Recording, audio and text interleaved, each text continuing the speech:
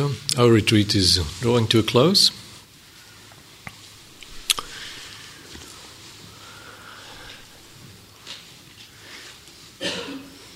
I'd like to encourage you to put up with the unfinished nature of this type of practice. Yeah. There is always something unfinished. If we come to the close of a few days of intensified practice, the gratitude for what seems to be possible and inspiration, what seems to be possible for me, is kind of tinged with the acknowledgement of the size, basically, of the scale of the challenge in some ways. And it takes a mixture of taking heart and humility to take it from there, basically.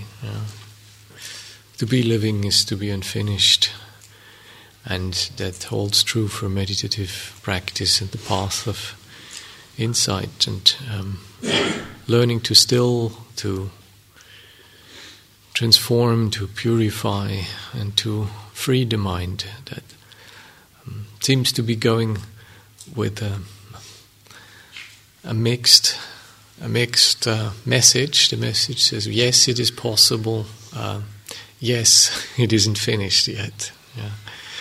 So, and it seems crucial that at that stage we don't fall prey to the temptation to create a self-statement out of the state of affairs as it currently stands with us. It would be all too easy to reproaches for all the things we have only just come to understand, that we haven't understood them much earlier or so. I think it is necessary that you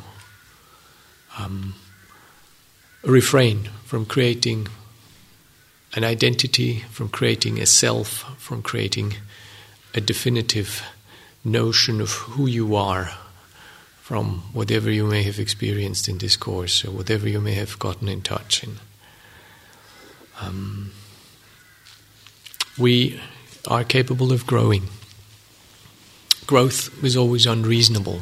It's always unrealistic. It's always utopian. Yeah? Consider this, that what you are familiar with, what you know, will be so much more credible, believable, so-called experientially proven than what is possible for you, but you may not yet have experienced. So the temptation is always to default to the bit we know. It's not that knowledge is, intrinsically faulty, but it only speaks of a part of what is possible for us. Imagine when you're small, just how unthinkable it is that you will ever be big, if you have any memory of that. Yeah. So growing and expanding beyond what you know seems always unreasonable, risky, improbable. And yet it is not. We continually outgrow what we know. We continually outgrow who we are. We continually make experiences we would never have thought possible for us. So there must be somehow in our hearts a space in which we relate to that which we don't yet know. What is my relationship to what I haven't realized, what I haven't met, what I don't yet know, what I haven't yet experience of? Yeah? Now, going to that edge is one of the things that mindfulness helps us do. That's one of the great things about mindfulness, because it takes us more into that alive, growing zone before things have names, before things have been pigeonholed as our experience. And in that growing zone, genuine change happens. Genuine understanding is happening. Genuine enjoyment is happening. And genuine growth. Yeah. And it's important that we go there. Now, if I'm honest, I often don't like to go into that growing zone. It feels slightly sort of, uneasy. I'm uneasy about it. The growing zone is where I have kind of left behind the bit I feel competent in. The bit I have some expertise in. The bit I know how it works. Going to the growing zone means generally it's risky. It's kind of going a place where I'm not sure whether it's going to work out. Where I'm not guaranteed that I know the tricks of the trade. Yeah? So usually getting in touch with that growing zone means our chances of actually making leaps or profoundly changing ourselves increase. At the same time, we have to acknowledge that if we have things the way we like them, we generally don't go there. Yeah? It seems that some of our most profound insights and our profound transformative experience comes from being in touch with our deepest horrors and with our deepest confusions, with our deepest fears. Yeah. We look at the history of evolution in mankind, you see we have, as a species, always had to confront fears. Every step of growth in consciousness seems, both collectively and individually, intrinsically bound up with meeting fear or anxiety. Yeah. In developmental psychology, it's quite obvious that the things that help us manage fear are some of the things that are most formative in our lives. The Buddha, without speaking the language of a developmental psychologist, was quite clear that we need to go beyond the known, beyond the measurable. To be in touch, continually seeking to be in touch with the immeasurable, as we recite every evening. The immeasurable as it is spoken of with the four universal modes of empathy I spoke of last night, or the immeasurable as it is with the continual change and the continual capacity for us to witness and be part of that change. Now that's quite a task, because part of me likes things safe and comfy and domestic. I like to play things so that I feel I'm in charge. And I suspect you of the same, to be honest, without wanting to insult you, but I just assume that there is that in many people I know of. So if we are looking to integrate meditative practice or introspective exercises into our lives, then we need to acknowledge that part of that process is going to put our safeties at risk. Yeah. If your meditation practice doesn't put your safeties at risk, basically I don't trust that your meditation practice is really working, to be honest. Yeah. This needs to feel slightly threatening. Because you will only grow at the corners, at the edges. Yeah. The growth zone is at the edge. It's not in the middle. Sometimes you will need safety, but championing safety because it is a need doesn't actually make you grow. It helps you maybe learn to build structures and ground and feel confidence, but that in itself doesn't actually stimulate expansiveness, growth, inquiry. So once you feel safe enough, it is generally necessary that you venture forth, and go forth, as the religious language says. So, you will ask me how to integrate this, what I'm talking about, in your daily life. I'm tired of this question, to be honest with you.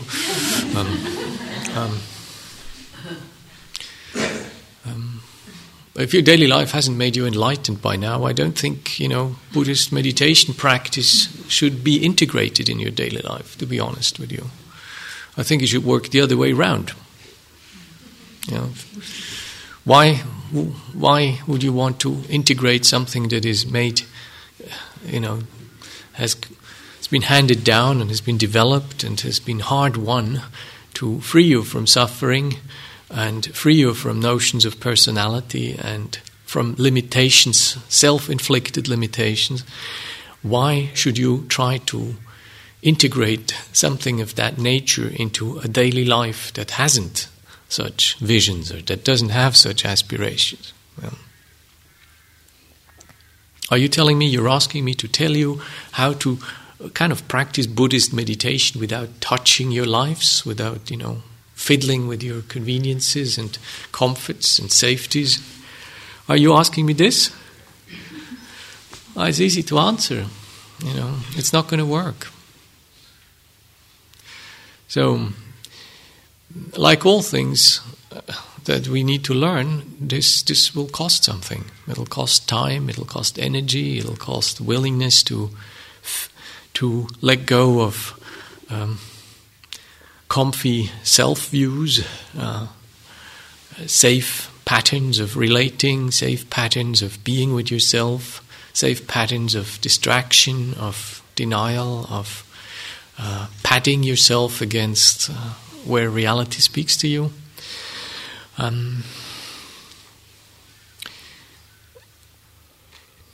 If you feel touched, if you sense in yourself the confidence, the wish, or maybe the despair to kind of not continue, then you will be probably prompted to invest energy, time, intelligence, heart, maybe money,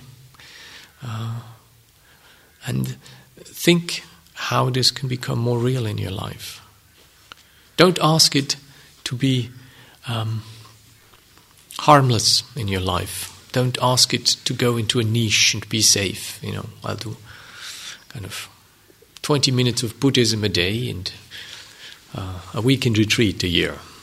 That's what I can offer. And for the rest of it, please leave my life untouched. Don't change anything. That's what we do with the car, isn't it? We bring it in the garage and hope it gets fixed, and we'll say, come pick it up on Friday, thank you. So our practice will need various aspects. One of them is you will need to fight for a regular contemplative exercise. I hope I have made it clear. It is necessary for us to charge batteries, to obtain stillness. To whatever degree this is possible, and that will depend on your talent, it will depend on how much time you have, it depends on your health, it will depend on the circumstances of your life. But make it possible to slow down your mental processes, to sit with yourself, give yourself, create the gap, create the space, create the temple in your life where you can go in and not be defined by the gross national product or by notions of efficiency. You need to find out how to create such a space in your life. Normally that takes some determination, it takes some boldness, it takes some strategic measures, like pulling the phone and switching off your mobile, instructing your kids and, gently break it to your spouses that this is not an act of hostility, or, you need to create that. If it doesn't fit into your day, it is likely to fall out. If it's important, it needs to be somewhere within your 24 hours. While retreats and other heroic attempts are great, basically continuity is what tides you over a lot better. Be realistic. Don't go for 3-hour meditation stint and your job and your kids. It's unlikely that you're going to hold through. Go for something you can maintain. Seek a time, create a space in your day and create a space in your home where you can actually sit with yourself and get in touch with what is real, what is happening inside. Turn your attention inwards and learn what helps the mind to become more still. Irrespective of the conditions you experience, you seek the direction of greater stillness, less reactivity, less cognitive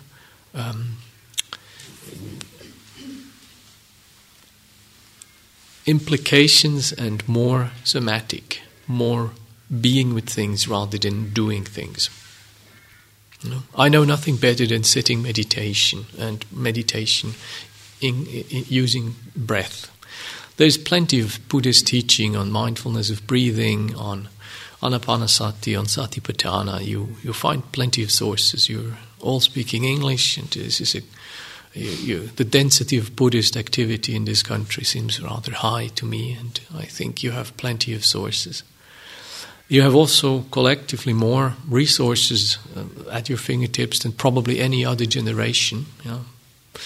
Most of the teachers you may, certainly most of the Asian teachers you may listen to will probably have had less access to Buddhist teaching than you have.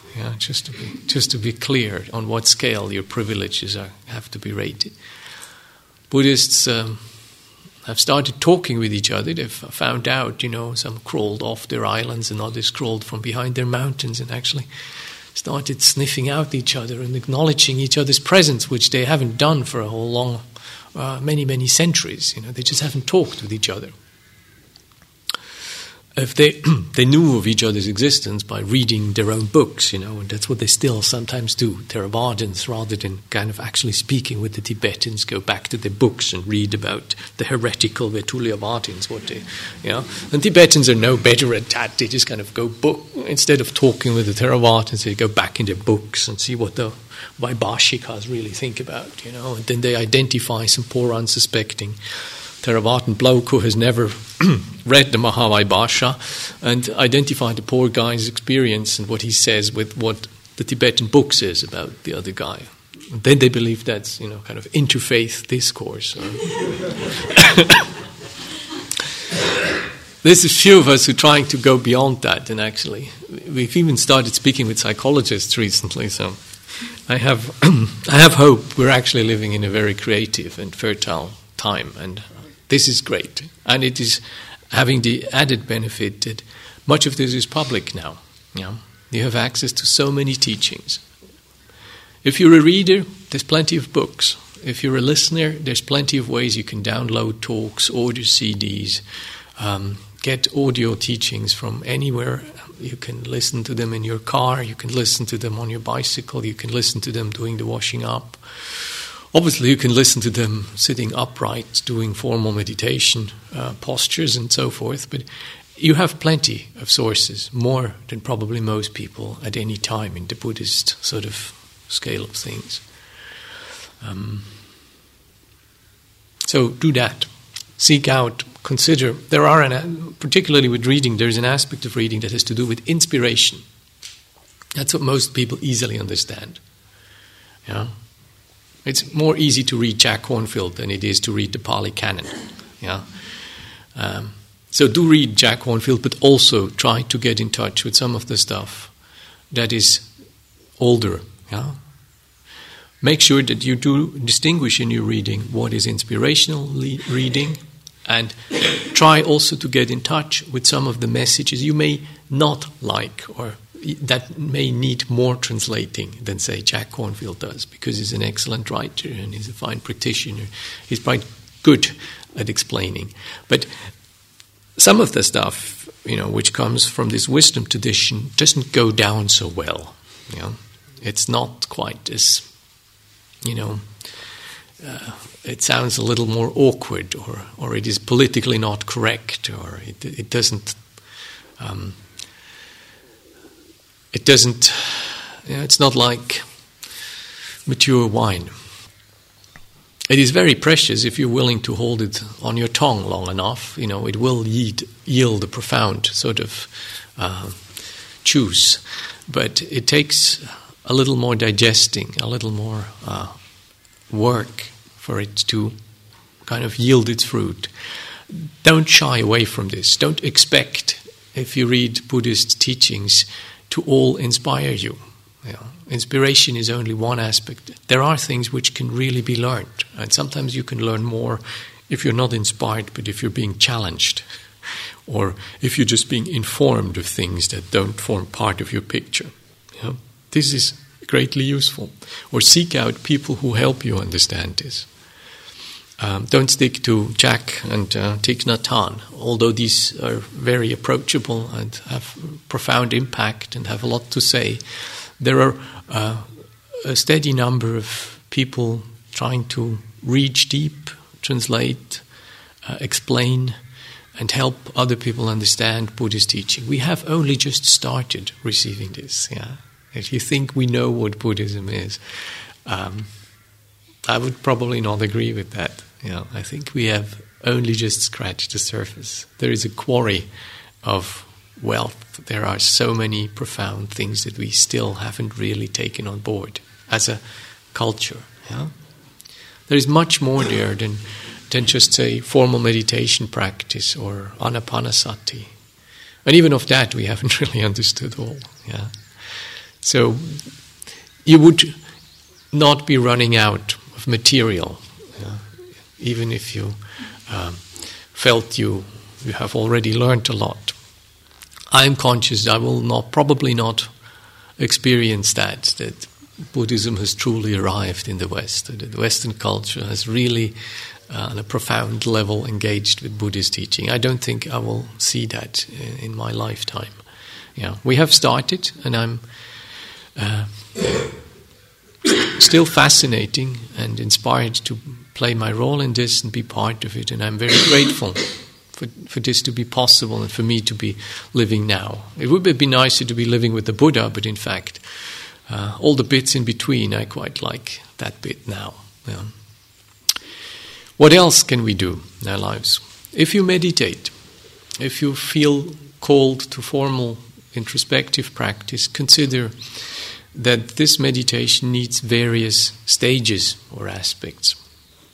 I will try to do that without Pali. The first stage very clearly is learning to still the mind.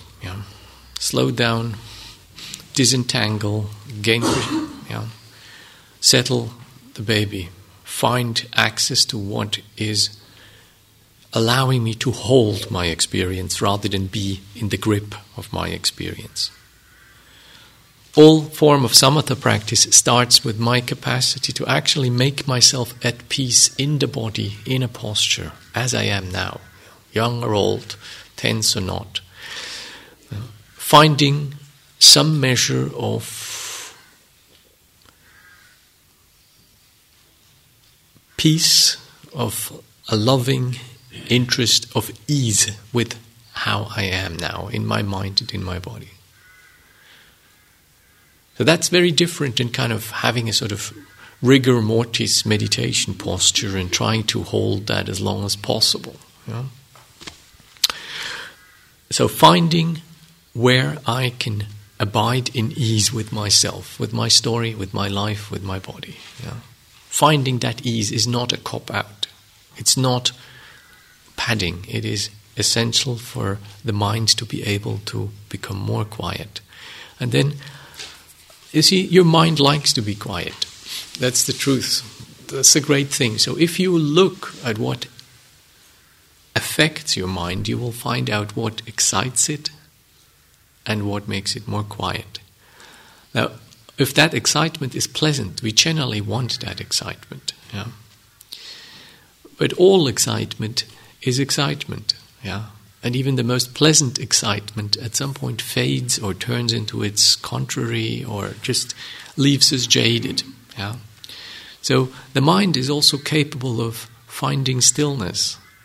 And if it finds some stillness, it loves that. It also knows how to do that.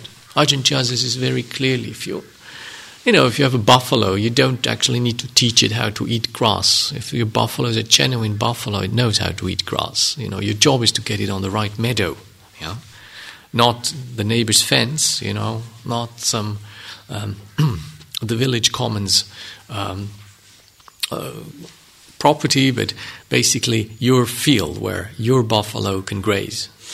Your job is bring it out there. Bring the buffalo onto your field, make sure it stays there, and let it eat. It knows how to eat. The mind knows how to collect itself. If you let it, it will know how to do that. You don't have to teach it how to concentrate.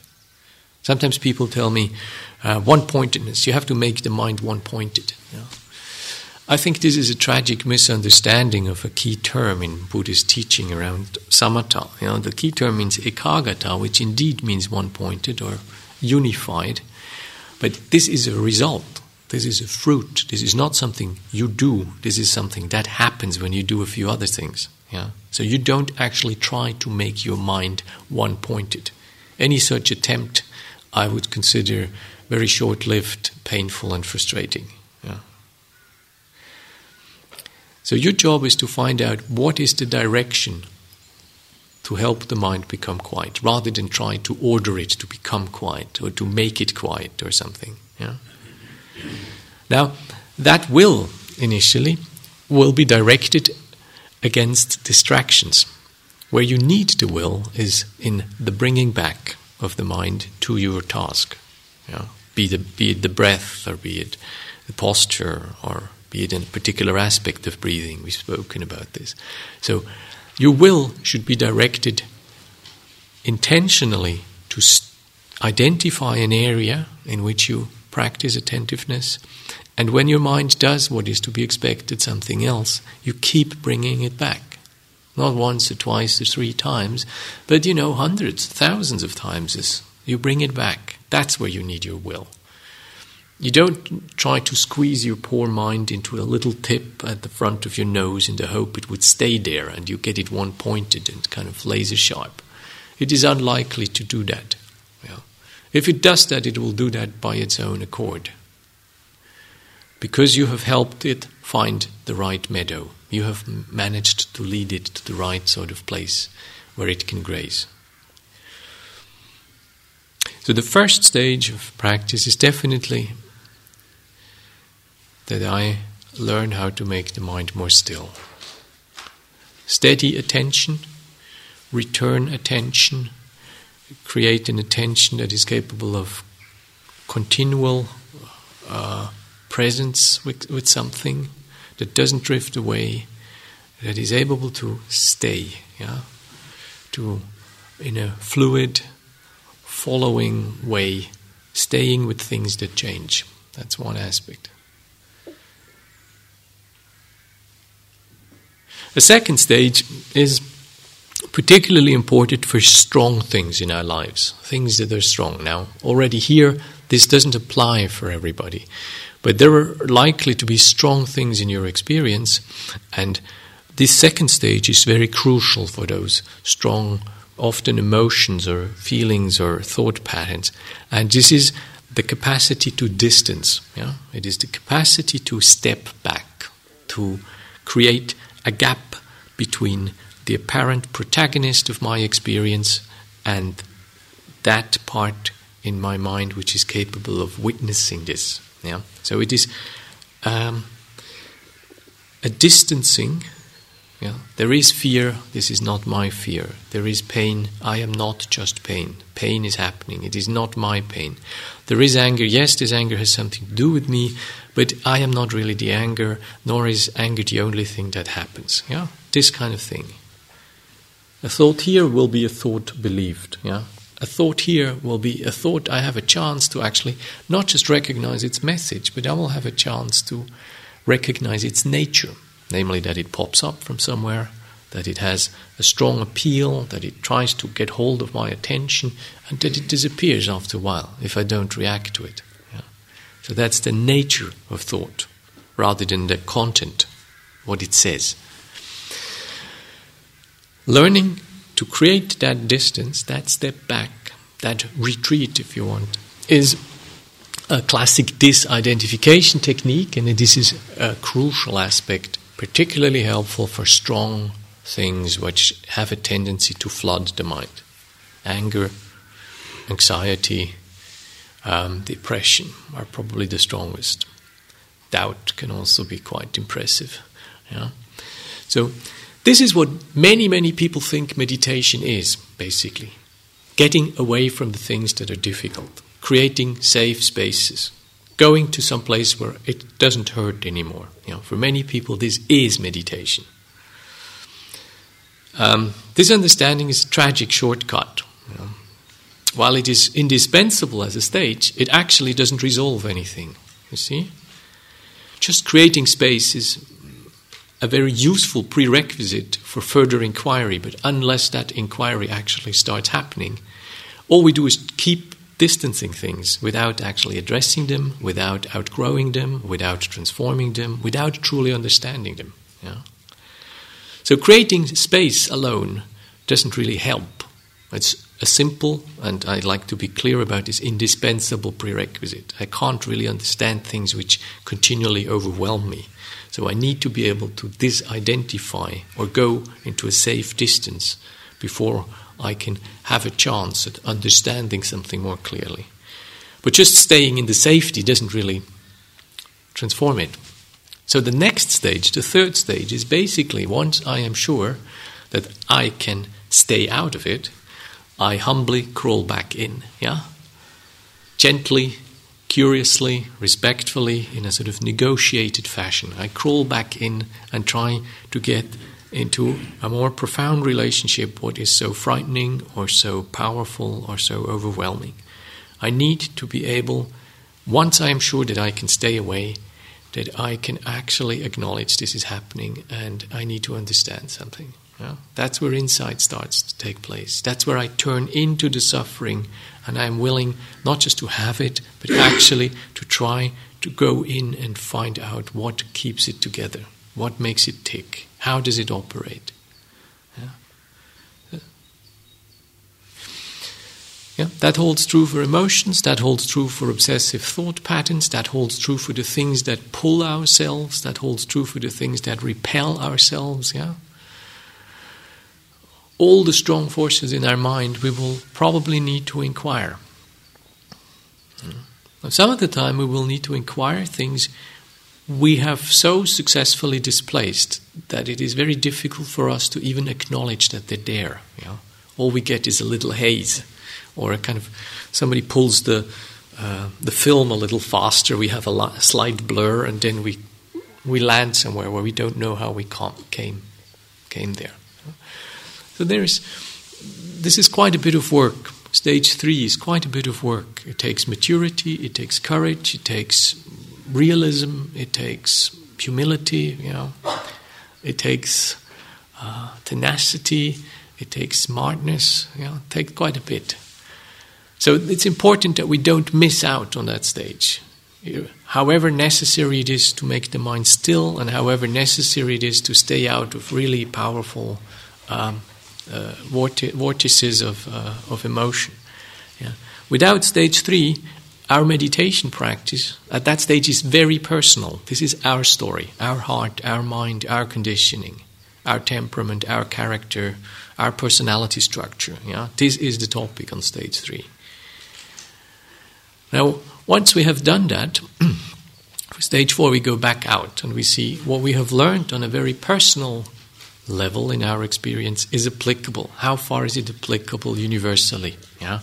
In stage 4, we stand back and we recognize that some of the details of what we have personally experienced and understood actually have a universal characteristic. Stage 4, we're dealing with causality. We're dealing with factors and patterns that help to brighten the mind, or that clarify how the mind gets clouded over. We acknowledge what personal message we have understood, and we recognize that is happening with other people as well. We establish a personally one experience in its universal dimension. These stages, they don't really overlap with the Satipatthanas properly. Although I make 4 stages now, they're also not canonical, so don't blame the Buddha for them. They're just what I believe belongs into any really healthy meditation practice. And it's important that you own up to yourself where you feel you are and what you feel you keep doing in your meditation. My hunch would be that you're probably trying to do one of those things.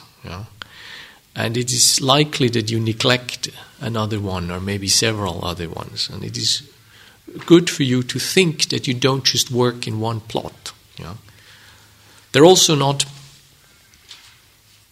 You can't just kind of plow at one and think I'll deal with the others when I'm done with that one. It's not going to work like that. It's like the Eightfold Path. It's not actually... It's more like an 8-track path, rather than a ladder type structure. Yeah? It's not sequential. You will need to give thought and consideration about your meditation practice in all those 4 stages. Yeah? While it is obvious you can't really do much insight and exploring work unless you're safe enough from things, there will be other things in your life which you can absolutely safely inquire into and explore. Not everything is overwhelming in your life.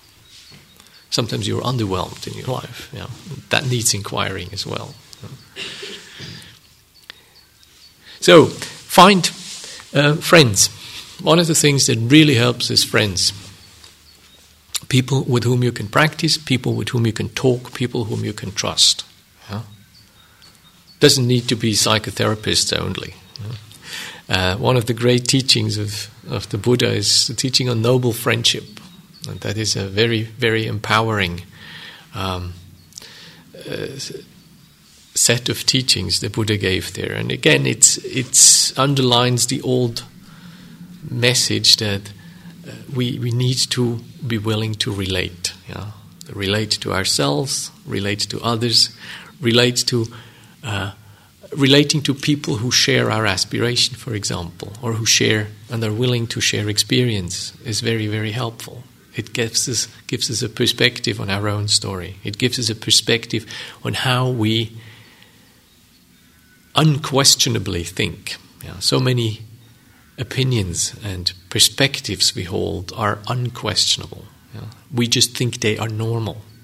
We have learned, because our conditioning and our circumstances, that this is normal. Yeah. It's interesting if you see that with families, if you have kind of in-laws or friends whose family stories you realize families are really strange things. Yeah? They're planets, and on these planets all kinds of unbelievable laws are applicable. And the people who are part of that planet, they just kind of start behaving like that. Yeah. As soon as they go into the sort of gravitational field of that planet, they just kind of... And if you have somebody who isn't part of your family, who is maybe your spouse, who comes from another planet, this is very useful, to kind of get feedback, what he or she thinks, what's happening on your planet, how he or she thinks, you operate in the gravitational pull of your particular home planet. Sometimes that's very, very insightful. So make really use of this. Don't make Buddhist practice a sort of closet pastime, discreet. Don't be British about it, okay?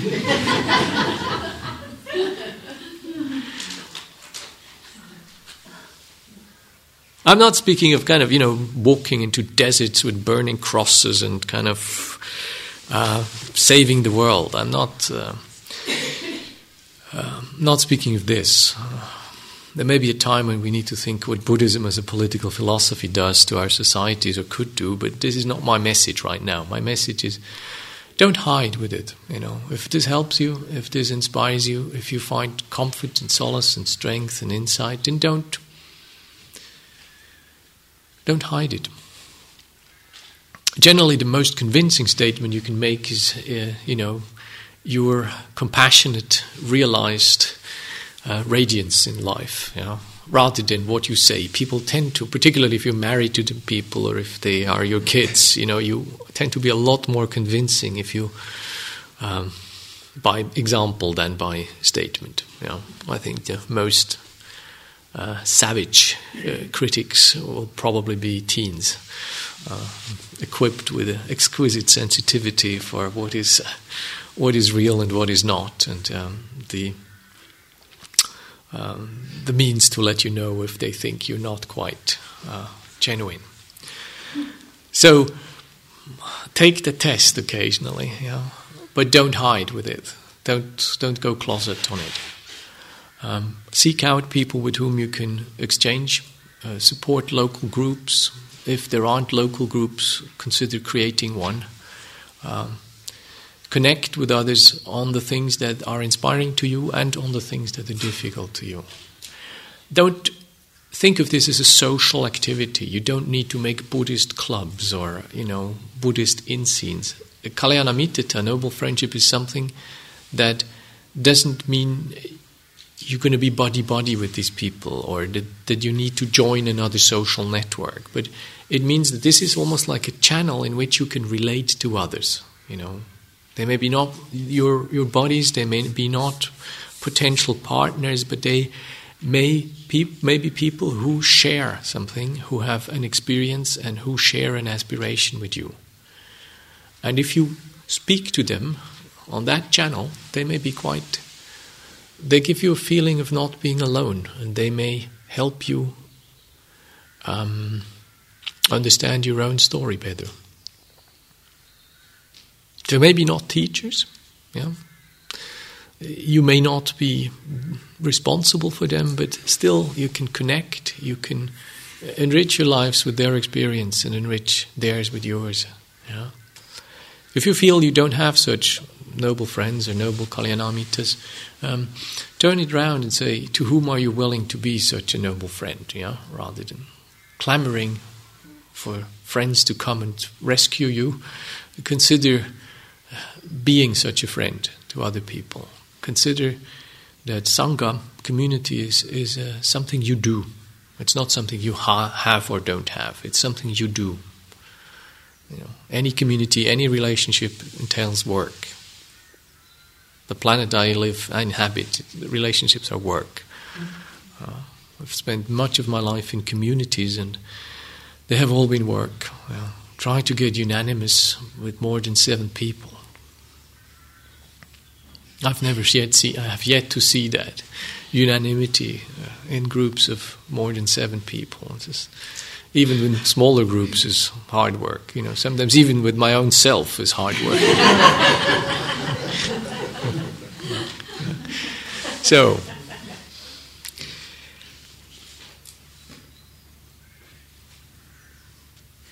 I enjoyed your aliveness, your questions. I am conscious that I couldn't respond to all of it. I am sorry if I haven't picked up on your note or if I have not understood your name.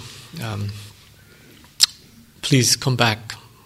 This is big, and it's unlikely that you pick up on everything, and it's unlikely that that 5 days is enough. So give yourself the credit that this may take longer, or this may take a moment to percolate, or take what you can get hold of, and that is probably the important bit. And if I have insulted you in any way or neglected you, I apologize. So, I'd like to suggest we take a quick loo break and reconvene. And I'm tired of sitting up here. I'd like to sit at the other end and be. So 5 minutes, 10 minutes. Thank you.